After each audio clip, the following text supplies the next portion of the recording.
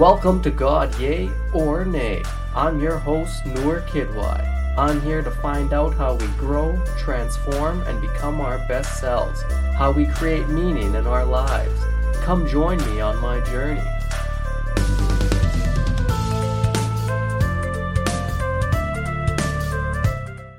Welcome to another episode of God Yay or Nay. This is your host, Noor Kidwai. Thanks for tuning in. My guest this week is Melissa Mayer. Melissa is author of the book Recovering My True Self. We have a great conversation about her transformation, about creativity. It's a lot of fun. I hope you enjoy. Please like and subscribe to the podcast. Give it a good rating. That always helps. And also check me out on Instagram at NoorKidY. And we're part of the Comedy Here Often podcast network on 604 Records, so check them out too. Let's get into this week's episode, everybody. My guest this week, Melissa Mayer. All right, welcome to another episode of God Yay or Nay. I'm here with Melissa Mayer, author of Recovering My True Self. Melissa, thanks for joining me. Thank you so much for having me. This is going to be great. Your book basically covers like my whole theme of my podcast: self-transformation, a spiritual transformation, really learning about yourself. And actually, it seems like even igniting more of your creative self, igniting more of just different parts of yourself. Like I love how you even changed in your therapy and everything. I'm really excited for this podcast. So maybe just give my audience a little bit of like who you are, and then we can kind of like get into your story a little bit. Great. Yeah. Well, thank you so much for having me. And I live in Hampton Bays, New York. I'm a holistic physical therapist, and I wrote a book called Recovering My True Self, as you said. And it's a story about donating my kidney to my husband and the transformation I experienced as a result, and a lot of the inner work I did leading up to the transplant. And the divine wake up that I write about in the book is kind of a culmination. And then also the kind of recovery aftermath. And, you know, I would have never considered myself an alcoholic, but was definitely a party girl in my 20s in New York City and 30s up to having my kids. And yeah, it's a fun city to party in. And, but yeah, after the transplant, my husband was advised not to drink for 3 months because of the immunosuppressive regimen. And I had just had surgery. So I said, you know, he was pretty much one of my favorite drinking buddies. So I said, you know, we'll do this together. Like we won't drink. And so, and after 3 months, the doctors were like, you know, Ken's my husband, you can have a drink now. It's fine. And I was like, you know what, I'm not ready to, I don't think I want to go back. And I was just feeling so, just like my writing, all the creativity, just like feeling so connected to myself and to a higher power was just so powerful that I was like, you know what, I don't want to muck this up. You know, I could just feel so clear, and I just want to stick with it. And it's been 3 years now, and you know, never would have thought. Yeah, that's interesting. I'll tell you, actually, myself, I'm almost at 2 months no alcohol at all, and honestly, I'm feeling like kind of the similar things to you. Like my focus is so good right now. And my creativity, like on my writing and everything, I don't know, it feels great. And I'm kind of thinking the same thing. I told my friend, me and him made a pact. We're going to go until New Year's, but now I'm like, maybe it'll go longer. We'll see. Yeah. I didn't want to make a commitment either, because it's like, then you feel like you got to stick with it. So I just said, you know, and I had gone to a couple meetings and it was cool. It's like one day at a time, you know? And I said, okay, I'll do it for today, and I'll see how today feels. And I'll do it tomorrow. Cause we had our high school reunion, our 20-year reunion, like coming up a few months after the surgery. And I was like, I can't not drink at that, but I didn't. And I went to so many things that I was like, I can't go there and not have a drink, but I just kept going to them and I was able to do it. And then before I knew it, I had gone months and, you know, holidays and parties and events that I always associated with alcohol. And I just kind of went with a totally different perspective, and I was able to do it. Yeah, that's it's actually interesting when you start going to a few of those events and you kind of figure out, you're like, hey, like, holy shit, I could actually do this. Yeah. Totally. And up in Canada, they legalized weed. That makes it a little bit easier. I hear that. All right. Also, I just because you do have like kind of a background, you said in like yoga, meditation, and like you were a physical therapist, like that's what your first training was, and then you kind of switched that as well. Can you maybe like tell my audience a little bit about that? Yeah, exactly. So I had gone to PT school, out of after college, because I was interested in sports and science and medicine, and enjoyed rehab and recovery. And then, but I was always interested in yoga and meditation and self-discovery, Deepak Chopra, and just a lot of the deeper work of asking yourself like what discovery and what healing is. So always enjoyed it. And then, like put my time in New York City at hospitals and visiting nurse service and outpatient centers. But always knew that I wanted to take it in my own direction. And then after the transplant and after my divine wake up and writing a book on it, I just think I had more kind of just courage and conviction in my work to say, this is how I want to do my work now. And I transitioned. I started seeing private clients at a yoga studio down the street, and then started seeing them at my house. And with COVID, I did a COVID renovation and built a healing space in my basement that has a separate entrance that is, kind of a good professional space and just kind of is surrounded by the earth and just has a real great healing vibe. And I love working with people here and in my own space where I feel like I can be really creative with them. I can work with them one-on-one, and I can go beyond the limitations of insurance, documentation, over scheduling, over stimulation. I'm a highly sensitive person, so I would get really overwhelmed being with too many people and feeling too much energy of others. But one-on-one in a really safe space with oils diffusing and yoga mats in the background felt like I could really hear what's going on and really like kind of co-create really deep healing. And it's been great. I love it. And like, have you noticed like something like I don't know, maybe just because just in physical therapy, because I've actually had like quite a bit of shoulder and back pain in the last few years that I've gone in and out of physical therapy with.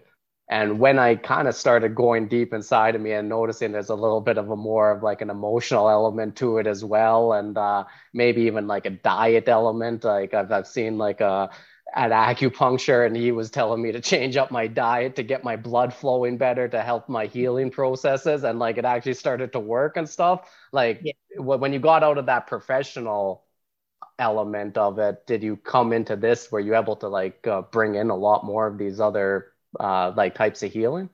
Yes, absolutely. A lot of energy therapy and clearing.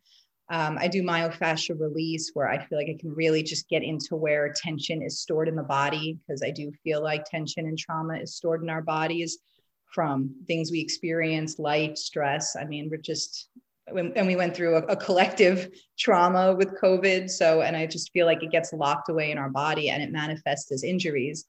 Not that I don't believe in, tendon repairs and, the traditional side of it, I do. But, and I like seeing people after they've gone through traditional physical therapy, because a lot of times they know the exercises, they've been through the drill, and they're just like ready to go deeper. They're like, yeah, I did the band work, I've done this stuff. And I just know there's some more stuff down there. And then we kind of just work in and go a little deeper. And that's what I really enjoy doing. And find people get a lot better, a lot quicker, and they're really ready to work. Like they come to me and they're just ready to do it. And that's what I think it is, so much more than just like me as the healer. Like they're the healer, they come in and we put it together and we get really great results. Yeah, I love that. And you're right, when they come in and they're just like, when they're that motivated to do it, you could actually get better results so much more because of that. Yeah, they find my work, they find my book, and they're like, I love this, and I'm ready. And I'm like, all right, great, let's do it. All right, well, let's get into your book a little bit more. So I want to kind of hear a little bit about your spiritual transformation. And yeah, I don't know, where do you think is the best place to kind of start with your story? Yeah. Maybe you can let us know. All right, I'll start with A Course in Miracles, because reading lots of self-help books through the years, I've heard reference to A Course in Miracles a lot, and I never really knew. I've heard about it, and then I kind of saw this big, thick blue book, and I was like, what is that? And then, I started reading it, And, leading up to the transplant, there was a lot of just stress about what's going to happen to my husband, what's going to happen to me. I had 2 small children. So I had a lot of stress, but I was reading A Course in Miracles, and it has a lot of Christian language and God, which I was not really comfortable with at the time. I felt I was a spiritual person, but not a religious person. But as I kind of went with it, I said, all right, let me just see what it's all about and not just put it down because of the word Christ or God. Like, let's just keep going with this. So I kept going with it. I found it really comforting and really a lot of freedom in the work. I didn't find it like stifling in terms of, or like restrictive in, religious dogma. I didn't find any of that. So, the day before the surgery, or maybe the day before, I kind of just felt like I surrendered. I said, God, if that's what you are, I don't know. I need a miracle. Like I need a miracle here. And I went in the surgery, I like walked into the room. I mean, I was crying. It was so emotional. I closed my eyes, but I felt like when I woke up, I felt like I had a divine wake up. I felt like God just said, I'm here. You're fine. You're going to be okay. Your husband's going to be okay. And I felt like I had experienced a miracle. So it really changed my whole, perspective about spirituality, because again, I thought I was spiritual, but just really feeling like I'd experienced a miracle. I was really comfortable then saying the word God and felt like I didn't have to convince anybody about what it was. Like I just felt the truth. And I had a deeper knowing. I said, you can believe me or not, but I know I experienced a miracle and I understand what miracles are now. And I realized they're big and they're also small. We experience small ones throughout the day and we experience big grand ones. And I love hearing stories of people talking about, how like these big obstacles, that's kind of a theme of my book, how obstacles can become opportunities. People talk about, with a loss of a parent or a traumatic situation, becomes this opportunity that, they transform their lives around. And I think a lot of it is because of the spiritual surrendering and the acknowledgement of, God coming in and feeling the miracle and then having a complete shift. And that's what I talk about in my book. And that's what has just been guiding my life ever since 3 years ago now. And I'm so grateful. Mm-hmm. And I really like that, the surrendering part, because I think that's part of any kind of spiritual transformation. When you're like, in your sense, it was triggered by something that you were really scared of to go into a surgery, which like, yeah, you have a family. I can completely understand all the fears and uncertainty you're going into. So this whole thing triggers you to kind of eventually just surrender. And I don't know, you said you had a background in yoga and meditation, so maybe that did help you understand like what that even means by just like, hey, let go and go into the, like, just go into like the moment and accept it. And that's where you kind of get that spiritual like transformation kind of coming through. I find that, I find that very beautiful, because how you said, and like your book, a big theme is that like, when you see these obstacles, they can become something that helps you transform. You just have to look at them as something that can help you transform, rather than just being like, oh, another obstacle, and always being like, oh, that obstacle is going to F me over or whatever, right? Right. I'm a victim to it all. Like, why me? Should this happen to me? And after the surgery, I mean, it was, pretty cathartic just the first couple of days. And I remember just crying and just feeling like I was releasing so much of the anxiety around leading up to it. And what's our lives going to look like now? I mean, we live by the beach and they were saying we couldn't go in the sun. And, it's just like all these things. I was like, what's our new life going to be like? And all this mourning of our old life versus our new life. But as I just kind of let it go and just kept surrendering and just kept allowing the miracle to unfold, I never expected that my life would be better than ever as a result of something like that. It just never had crossed my mind that 3 years later, my life is like just monumentally better. And I feel a sense of freedom that I never thought I ever would. Yeah, that is really nice to hear. Can you give us some insights on like the changes that happened then after the surgery took place? So like what started happening in like the months after? Yeah, well, I think just in the, in the not drinking part and just kind of going to a few meetings here and there, just hearing like just some of the language in like, I mean, I don't go to AA meetings these days, but I just really like the language around recovery, like the letting go and letting God. And I was also reading Julia Cameron's The Artist's Way. And she had been through recovery, and a lot of her creative recovery was the same language, like just being a vessel for God and, especially to create. So after the surgery and once we recovered, we stayed in New York City for a month. But then once we came back out to our house, out here on the east end of Long Island by the beach, surrounded by nature, I just was writing and just kind of allowing this creative recovery process to unfold as I was recovering from drinking. And it was just all coming together, the creative recovery, the surgical recovery, the, recovery from sobriety. And it just all, and then not to mention my children. I've always been into attachment parenting and Waldorf education. And that has a real deep connection to the child learning their self. I mean, Rudolf Steiner, who really was the founder of all of this, he was a philosopher, and it's the whole theme of the education is discovery of the self. And I had always been about that, through reading self-help books and digging and wanting to discover like who I am and why I'm here. So it just kind of all came together, like my children's education, my writing, my self-discovery work, recovering. And it was just amazing. Like what started happening, like the writing of the book. I mean, I never thought I would write a book. I'm a physical therapist. I was always a science-minded person. I never, thought of myself as a creative person. And I had like a lot of limiting beliefs and creative insecurity that I wasn't creative enough to write a book. But then through my recovery, I was like, well, why not me? I mean, I have a story to tell and I like hearing other people's stories. So why not tell mine? And it just was there in front of me. Like I just kept writing. And as I kept writing, I got more confidence and courage to say, I can tell my story. And, A Course in Miracles, they have a workbook. So I was doing the daily lessons, and that was so encouraging too. I mean, the lessons talk about, like you're no better, but you're no worse than anybody else. So, I was like, I have just as like much right to tell my story. So all of that was really monumental. And then it was kind of interesting. My husband, who I always would consider a very masculine kind of dude, he's a physician and he likes football.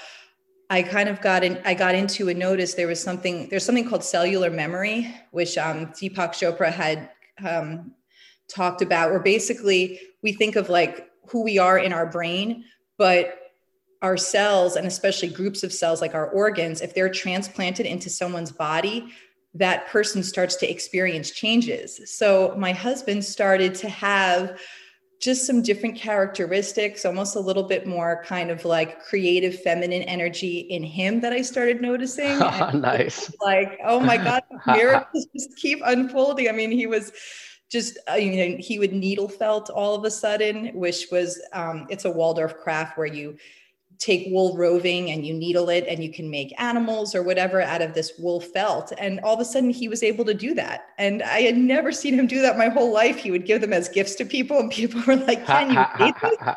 And I was just like, it's another miracle of like, this whole journey. So it was crazy. Some, is that Canoe Kindy in there, I guess, giving a little feminine energy. Nothing wrong with that. It did. It was amazing. And so were you saying like your writing pretty much only started after the transplant? Yeah. I mean, I always wrote in journals in high school and, throughout the years, I loved to travel. And again, I always was into self-discovery and always had a very active mind. I would say like a lot of mind chatter. I was so grateful when I discovered Eckhart Tolle, who talked about the excessive mind chatter, because I always felt I had that. So writing was always a really great way for me to manage that. Mm-hmm. But off and on through the years, I would put it down and not pick it up, and never thought I would write a book. I mean, I would just journal write. So when I told my husband I want to write a book, he was like, okay, all right. And I said, I know it sounds crazy, but I want to write a book. And no, I had never written anything prior to the book. I was a physical therapist. So it was it was a big shift, but with considering everything that happened, it felt appropriate. And I do love that, because you were saying you kind of like, even that book you were reading, I forget what it was called, The Artist's Way, I think, like Yeah, that was that's talking about becoming a vessel, and I know a lot of these books that are about creativity. It talks about becoming a vessel. It's the same thing about you going into that surgery, finding that surrender. It's the same thing with that in creativity, and like I'm learning it every day as well. And any kind of creative person, they're learning it continuously. It's understanding that you got to surrender to that creative energy and just let it flow through you, kind of thing.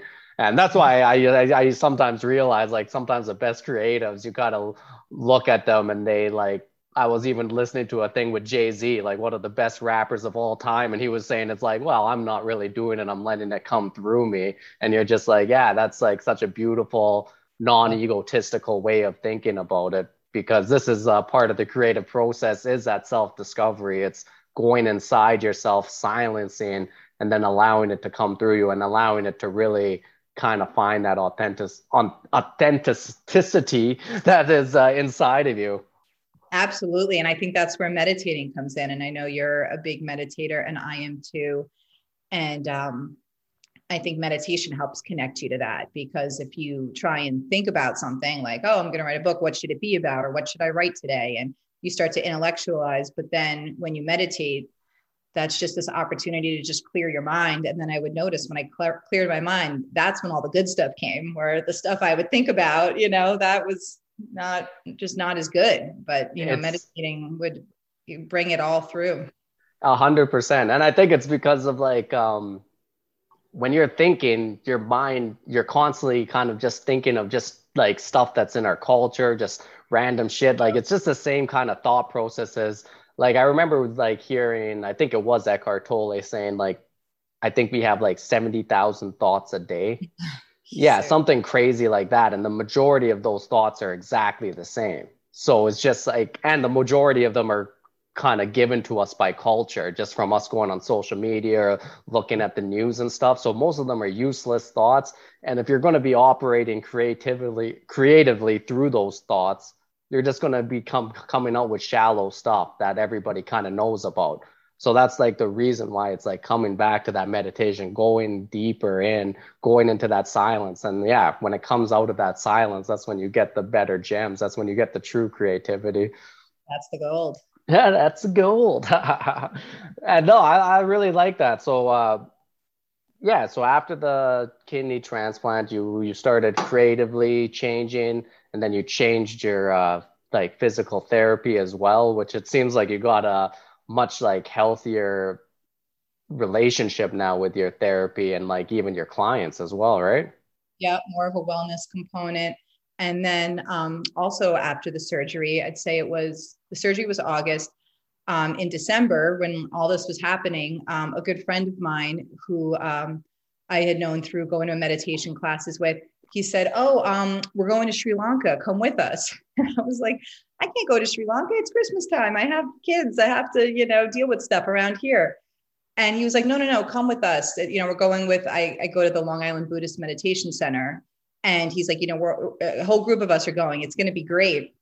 And I said, how could I? And then after, my ego and the thoughts were like, no, no, you can't do that. But then, after meditating, I've been saying that lately too. I'm like, I need to meditate on it. After meditating on it, I was like, why would I say no to Sri Lanka? Like, of course I should go. And I talked to my husband and he was like, yeah, go. And it ended up what I used on the cover of my book. I mean, I don't know if you've seen the cover of my book, but like Hmm. kind of on this like spiritual mountaintop, and that was in Sri Lanka. We had traveled with the the head monk of the center, who was being honored by the president. And he's so humble that none of this was really kind of told to us. So we got to Sri Lanka and realized that Bhante Nanda, who's the monk there, was being honored by the president. And we had gone to the forest monastery that he studied at. And we had this epic, epic journey traveling through Sri Lanka. And that I kind of felt like too was some of the like culminating aftermath of my spiritual journey of like this, journey to Sri Lanka with a Buddhist monk. And I had done so much writing because we traveled around on a bus, and I was just, I was writing and writing, and people were like, what are you writing? I was like, I think I'm going to write a book. And that was just like this time too, where it was so easy to be creative, looking out the windows at paddy fields and traveling around the country, seeing monks everywhere, a place where, there's, Buddhist temples every 5 feet. And I mean, a very, very inspiring place. Mm. How Yeah. was that's very interesting. What was like going to like Buddhist temples out there like?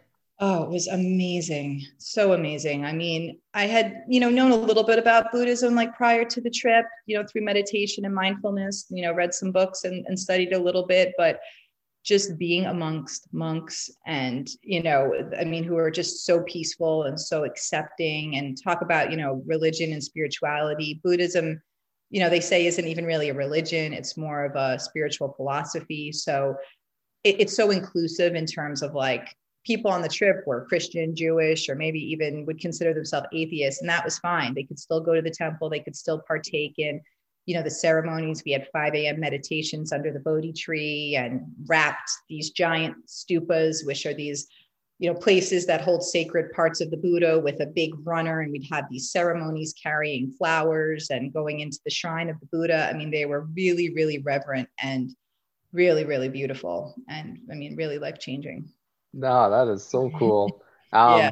I've actually, and I like how they always wake up at 5 in the morning to start meditating. I've always heard like a lot of monks say like the morning time's the time to meditate. And Is as a stand-up comedian, that's like been so freaking hard for me to ever kind of get. But why do you think the morning is so much better to meditate? Well, I guess it does depend on your patterns. If you're up late at night, then maybe you do wake up groggy. But I mean, these days, especially once I stopped consuming alcohol, I started going home a lot earlier and going to bed a lot earlier, and then not waking up with a hangover and feeling well rested. I mean, I'd wake up and just feel on fire. I'd feel light, and I'd feel like, especially after I'd meditate, I would just be so focused. And going back to The Artist's Way by Julia Cameron, it's a 12-week self-study course in the book. And she talks about doing something called the morning pages, where every day you wake up, regardless of if your art is painting, comedy, writing, you just wake up and you write 3 pages, even if it's, it's total junk, just like, I don't know what I'm doing or why am I doing this, but it's just to clear out your head. So I would just wake up, I'd meditate, I'd write my 3 pages, and then just find like, I'm ready to do anything, like I know what I want to do today. I know what I want to accomplish today, and I know how I want to do it. So I just think there is, for me, I feel very connected in the morning to spirit. And then, as the day goes on, dealing with the world and the news and the egos, and interfacing with people, it's like, that's when I kind of get like more bogged down. And then by the evening, I just feel usually really tired and run down, but then I go to bed, I wake up, and it's like I restart and I feel really great again. So morning time is a good creative time, a great work time for me for writing. But no, I can understand that. Rhythm and pattern, especially if you're at comedy clubs late night. Yeah, no, that's always been my issue with the morning, but I like that. I'm going to read This Artist's Way. That sounds like a great book right up my alley. I do like that. Wake up in the morning, write 3 pages. Like, that's just beautiful, because I'm trying to do the same thing. And for me, I always have it like a little bit later in the morning, so I might do some other things. But that was one habit, especially after the pandemic, I had to get the hell out of my rhythm. It's just because I was waking up in the morning and I didn't have too much to do, because it was like all my shows were canceled, everything. It just kind of felt like I was like, and then like I ended up waking up in the morning and being like, maybe I'll look at my phone for a bit. And then that just got, you just get started off in a bad pattern. And then it's like that habit was the one I needed to get the hell out of, because that definitely starts you off on like such a bad note. And it doesn't make you very present during the day. When you look at your phone, that takes away your presence for some reason. Right. And it's there an hour after you wake up. But I mean, I'm really sensitive to like that early morning time, to just not even open it up, not even to look at it. Because, and I write those couple pages, it just becomes very evident what I do want to deal with today, like what I was struggling from with yesterday, what I want to accomplish today. And I don't, if I look at my phone, then all of a sudden I'm on different trajectories of other thoughts about random things, where when it would just be a really good guide to just be like, it would just clear away a lot of stuff and then just really kind of hone in on what my soul wanted to focus on. And I'm like, that's what I'm doing. I'm living for what my soul wants. And, but we get so disconnected from that. So that's just a really good way to like tune back in and reconnect to ourselves, I think reconnecting to ourselves is reconnecting to a higher power. Mm-hmm. That's honestly, that's amazing. I really need to, yeah, I'm going to read that book because I think that's a smarter thing for me to kind of start up with right now. Wake up, write 3 pages instead of just waiting that hour or something like I usually do. No, I like that a lot. And yeah, I don't know, anything else you took from your trip to like Sri Lanka? Because this sounds like such a wonderful trip and like such a good timing trip, right? Oh, the timing was unbelievable. I mean, usually trips, I've been to Africa, I've been to India, and those trips are usually very well planned out, ahead of time. So for such a spontaneous trip right after the transplant and going through all that transformation was really beautiful. And I really had reconnected when I was in Sri Lanka to the time where I was in India years prior to that, or time I was in Africa. And there's something about just going so far away and having that really exotic time away that really connects you with, you come home with such a fresh perspective. Mm-hmm. So I really enjoyed that too. Like I came back with a really fresh perspective on what I wanted to do and how I wanted to go forward, and even kind of go beyond my book and my journey to, just be more involved as an activist in, my community and in the country. I came back and it was like right on the cusp of the 2020. I came back in January 2019, which, was the big lead up to the 2020 election. So, I was just and the pandemic and everything. Yeah. Yeah, I kind of was really hyper focused about, how I wanted to go beyond my journey because, it was writing my book for 3 years. I loved it and it was a very healing process. But then I was like, okay, like I want to go beyond this now, and I think a lot of people when they're in their work for a while just feel like I want to expand beyond just my work to have work that connects me to, we're all connected and we want to just connect to that. Yeah, and like how you said earlier, like you have a voice too, like why the hell can't I say my thing? Like I like listening to other people's stories, why can't I tell mine? That's something I wish everybody can really just really listen to that and just understand that and just be like, hey, like we all have a voice. And one of the things that's always connected humans since we had freaking stories around the fire is our stories. Like our stories really help other people. It might not help everybody. It might not help the people you want, but like you telling your story, once that a person who finds that story that it really does help, it makes the world a better place. And it is something that makes that connection with yourself and with other people like so much more like just prevalent. Is really nice to do. So I love that message. Like we all have our story, so tell it.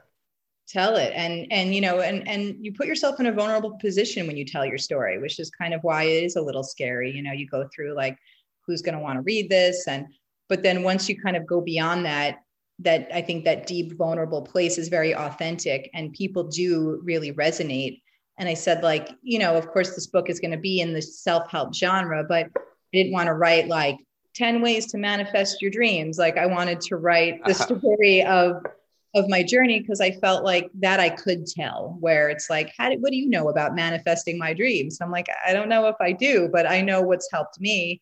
And instead of saying you should meditate every day, I could write, about how meditation really changed, my life and my perspective. And I think people, they respond to that better when, versus being told what to do. It's like, oh, this helped me. And then people listen with kind of an open mind and go, oh, maybe that'll help me too. I'll give that a try. Yeah. And that's one thing I've started noticing just from putting on this podcast and also just interviewing a ton of people is you're right. Like when you start actually telling your own story, that's when people like trust you more, and then they can actually get valuable sources of wisdom from it because they're just like, okay, that's a real story where transformation happened.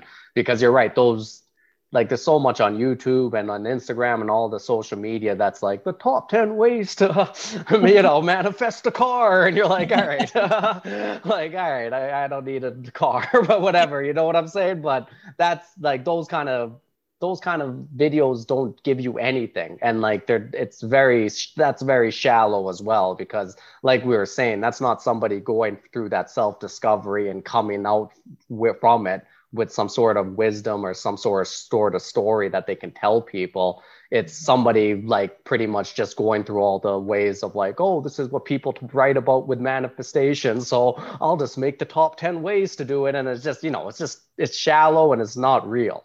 No, and I think people can see right through it. And I even remember bumping into somebody who, was in publishing and was very successful at it. God bless her. And, but I was telling her about my book and she was like, what's the title? And I told her, she goes, yeah, no, people want to read about them. So they want the 10 ways to manifest your dreams because they don't want to hear about you. They want to hear about them.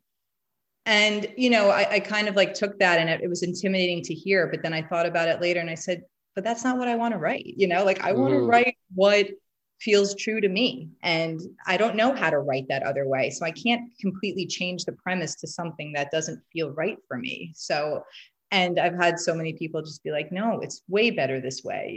Like this was the way you were supposed to write the book, not that way. And I said, I was really glad I just kind of, that we're encouraged to do, like creative people. And in terms of marketing are told to do that, and, I guess that's the way of the world, like market yourself and tell people how this book will benefit them in the title. And I don't know. I know what you're saying. Like sometimes that style of writing will get you more publicity or more money, like short term. Yeah. But long term, I like, you want something long term that you can come back to more and more. Like if you learn to go inside yourself creatively, you're going to go into that creative well all the time. And it's like a well that's bottomless. You'll constantly be able to bring up stuff from it. So you're actually becoming an artist. You're actually becoming somebody who creates. So in the long term, that's always going to be more beneficial, even though in the short term, creating the 10 ways to manifest a mansion. Yeah, no, that way, that will probably short term will probably get you a little bit more love, but it's too shallow that people are eventually going to turn away from it because you're not giving them too much more. And like, hey, I'm a self-help dude myself. I love reading those books, but I have read a number of them where I'm just like, this is just trash. And it's just like, it's just so shallow, and it's just repeating the same crap you've heard 100 times. And for some reason they've put like 2 or 3 principles and made like a 200-page book out of it. And you're just like, how do you keep running on like sentences of these 2 or 3 principles constantly? So no. And I always kind of stop that part. And then I love reading the little one chapter in the beginning or the end where the author writes about why they wanted to write that, And then when I read the list, I always kind of put it down. I'm like, all right, I saw the list, but hearing why they wanted to write that, and then like that, I care usually way more about that. I'm like, oh, interesting. That's what made you want to write that, because of, you got really sick and then you recovered. Like, oh, and then you want to write a book about it. That's interesting to me, Yeah. And I love that, because when we transform, like as spiritually or just as we come through different personal transformations in our life, it happens because something triggers it. And it's something in our life that like we'll never be able to predict what it is. So when you hear other people's stories where it like, this is the true transformation came from this incident, we can kind of understand it a little bit more. So that's why, that's why I love that style of writing a lot more than that other style, which is kind of unfortunately all around us. Yeah. Can I ask you about then this alternative education you were talking about, Waldorf? Because we are talking right now about like learning to be more creative, like coming from like from more inside ourselves. Like what is this alternative education, or what is it called? Waldorf education? How does this work? Yeah, Waldorf education. And like I said, it was kind of founded by Rudolf Steiner in like 1919. I think he had built the first Waldorf school. They're all across the world. And I had come to Waldorf education. My cousin had done it and I had learned about it. And then once I had young children, it really resonated with me that creativity is really born in you. Like I saw it in my children. Like it's almost like it's born in you, and then we have to learn how to not like beat it out of them as a society. So, and that schooling and that kind of educational philosophy really supports that. It really supports a young child's connection to nature and, you know, painting and molding beeswax, and in a way that is just very, very child led, and lots of singing, and just this focus on seasons. And, you know, it's really complicated to explain, but but what I realized is that like I was getting a lot of healing doing it with my children. Like I was taking them to school and learning about the educational philosophies of Rudolf Steiner, and especially Kim Jong-pin. He has this movement called simplicity parenting. And once I started reading his work and books around it, I had realized how much healing I was doing to myself of some of the, you know, childhood limitations I had picked up along the way. So as I was, you know, and they focus a lot on handwork, you know, very limited technology, because it's way more about connection with nature. So, and you do handwork like through knitting and finger knitting while you're singing a song. And it's very specific of why you do that. And as I was doing it with my kids, like I was feeling all this healing, and I was like, I was healing and they were healing. And then I said, of course I'm creative, because they're creative, and I didn't do anything special to them. They were born with that, you know, with that light. And all I have to do is make sure that I just want to protect this light, and I want to filter out the adult world, and, you know, not like raise them in a bubble, but when they're 2, kind of, you know, I mean, and 3, just protect them from the ways of the world and not have to teach them about fear, and teach them about, and I love that the philosophy is ultimately the discovery, the goal of the education is the discovery of the self, which for me, I didn't always see that in traditional education, where, you know, which would focus on, you know, putting knowledge in a child's head, you know, teaching them numbers and letters and algebra, you know, versus this was like, once the child knows who they are, they just learn naturally by, you know, because they know who they are. So even like reading is kind of delayed until first grade. And I noticed that with my daughter, all of a sudden at first grade, she just started inhaling books, you know, because she was so ready. And now they're all over, you know, her bed is covered with books, and she loves to read, and just like the creativity and the imagination, so much focus on imagination, because that's so born in us. And it's like children have incredible imaginations, and it's like we should be in their world versus trying to pull them into our world. So Waldorf Education really supports that. And I was really grateful to have that, you know, opportunity to give to them. And I learned a lot from it as well. I felt like I had myself again. I love that. And yeah, I love how you said like even your daughter, because you didn't like force reading on her in a way where it's like, oh, like you have to come here, and like it becomes a chore, and like eventually like they kind of learn to like be like, oh, I gotta go read. So like, you know, but I love that a little bit more, because you kind of allow them to kind of come into it. And when they do, and when you give them that joy of learning, then they go and learn 100 things by themselves. Like that is one thing our education system has been so bad at, is just like killing that urge to learn in us. Really, the imagination is stifled by just all the like homework, or, you know, just whatever. But, and like you said, the key word, allowing, you know, the child wants to learn, wants to grow, wants to expand beyond themselves, but they have to know who they are. I mean, even talks about simple rhythms, about, you know, just even like food and wake up time, not a schedule, but like a rhythm. We have an inhale and we have an exhale, and just a rhythm of that, and how a small child needs that rhythm so they can learn and grow.